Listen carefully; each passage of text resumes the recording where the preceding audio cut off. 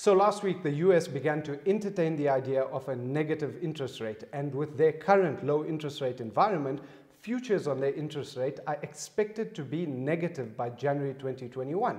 Now, this begs the question, with our current low interest rate environment, are we heading in a similar direction? And if so, if you're a homeowner, an investor, if you have any debt or use any money at all, you must be wondering, what would this mean? Will I get paid to settle my debt? Will I get paid to borrow money? How does it all work? Well, let's get into it. Up next.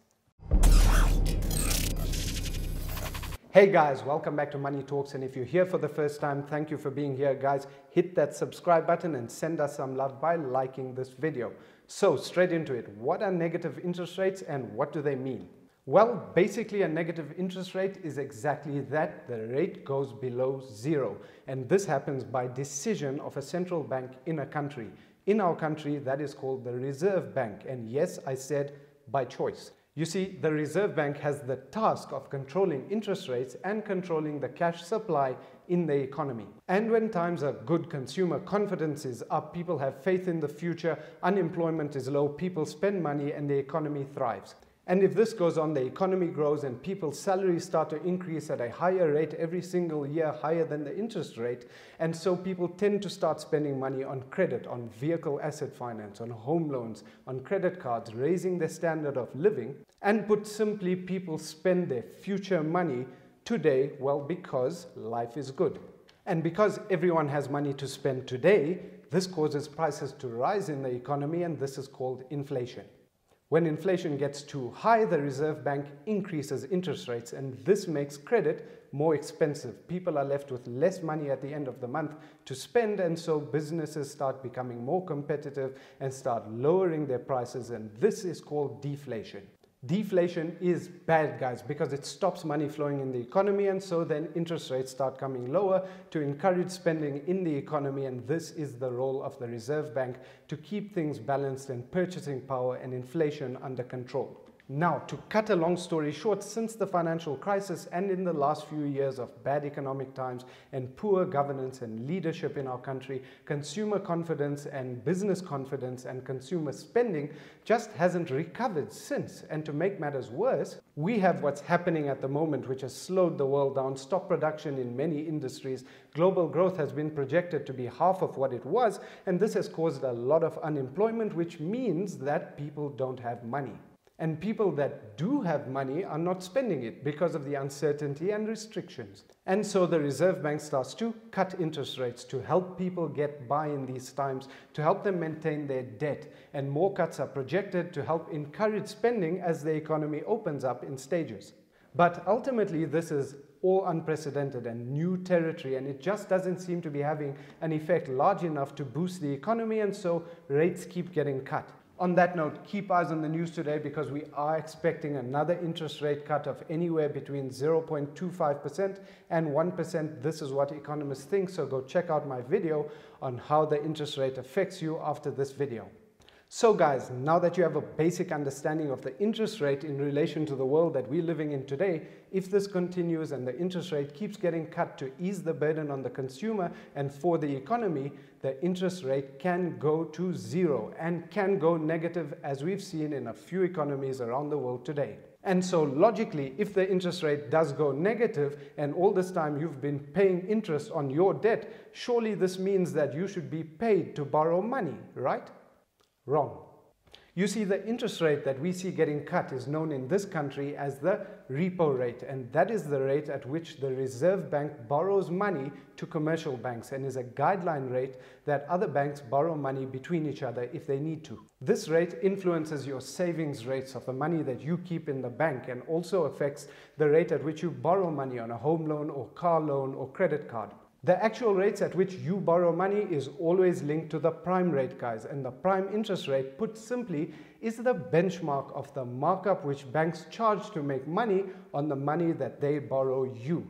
The prime rate is a standard 2.5% above the repo rate. So what does this mean for your home loan, vehicle finance or credit card? Well, yes, your cost of credit will be lower as interest rates come down, but guys, remember that banks are aware of this. They're also very well aware of their margins that they charge to make money. And so any future credit that you may want to take out will always be subject to your credit risk profile. The higher risk client you are, the higher the markup will be to borrow money to you. For example, if interest rates are 0 and the prime rate is a standard 2.5% and you are a high risk client, you might be offered a rate of prime plus 10% on your credit card. And guys, that's still high. And the lower risk client that you are, the better credit risk profile that you have, you'll get a lower rate. But guys, I'm telling you now, there's no way that banks will pay you to borrow money. The other side of the coin is money in bank savings accounts. And if interest rates are negative, theoretically, this means that banks are charged to store the money that they have. Because yes, at a negative interest rate, it costs money to keep money. And so instead of paying to keep that money stored and then paying you to keep your portion of that money that they have in your bank account or in your savings account, they may offer really low savings rates and may increase bank charges so that they can make up some margin on keeping your money. And also encourage you to spend money or invest more money in the market instead of seeing it lose value in cash. They would also rather lend this money instead of keeping it and paying for it to be stored at lower interest rates to lower risk customers. And this lending and spending will get more money flowing in the economy and hopefully help the economy grow.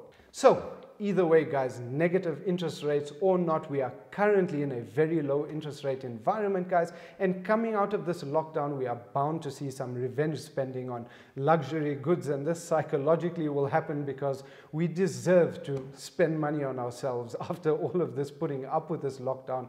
And unfortunately, a lot of that spending is going to be on credit. So the takeaway, I hope, guys, is as much as borrowing money is cheap and could get cheaper if we see interest rates going lower, and yes, spending money is good for the economy, if interest rates keep dropping, guys, let's not forget that your personal finance, your personal circumstances are different to everyone else's. And there is still a journey ahead of you through these times, after these times, to make it financially, live life on your own terms, guys. And the only way that happens if you have an understanding, if you have a plan, if you understand your money coming into your life and flowing out of your life, and of course, stay away from bad debt, guys. The plus side is low interest rates environments may allow businesses and side hustles to thrive. But guys, please don't take this as a license just to go borrow money without a game plan. And if you really have to spend money, guys, think about spending local, support the businesses here in this country, keep the money flowing, and that will help boost the economy. And on that note, thanks for watching, guys. I hope you enjoyed this video. I hope it helped your understanding to think about the future, to think about today, to raise the awareness. Share this video to help people get real in their journey to financial freedom, understand that the world and money and the game plan isn't as complicated as we think. You can always take the step to change your life for the better. All it takes is time, effort, and a little bit of focus. So guys, share this video, like this video, hit that subscribe button if you haven't, and I'll catch you guys in the next one.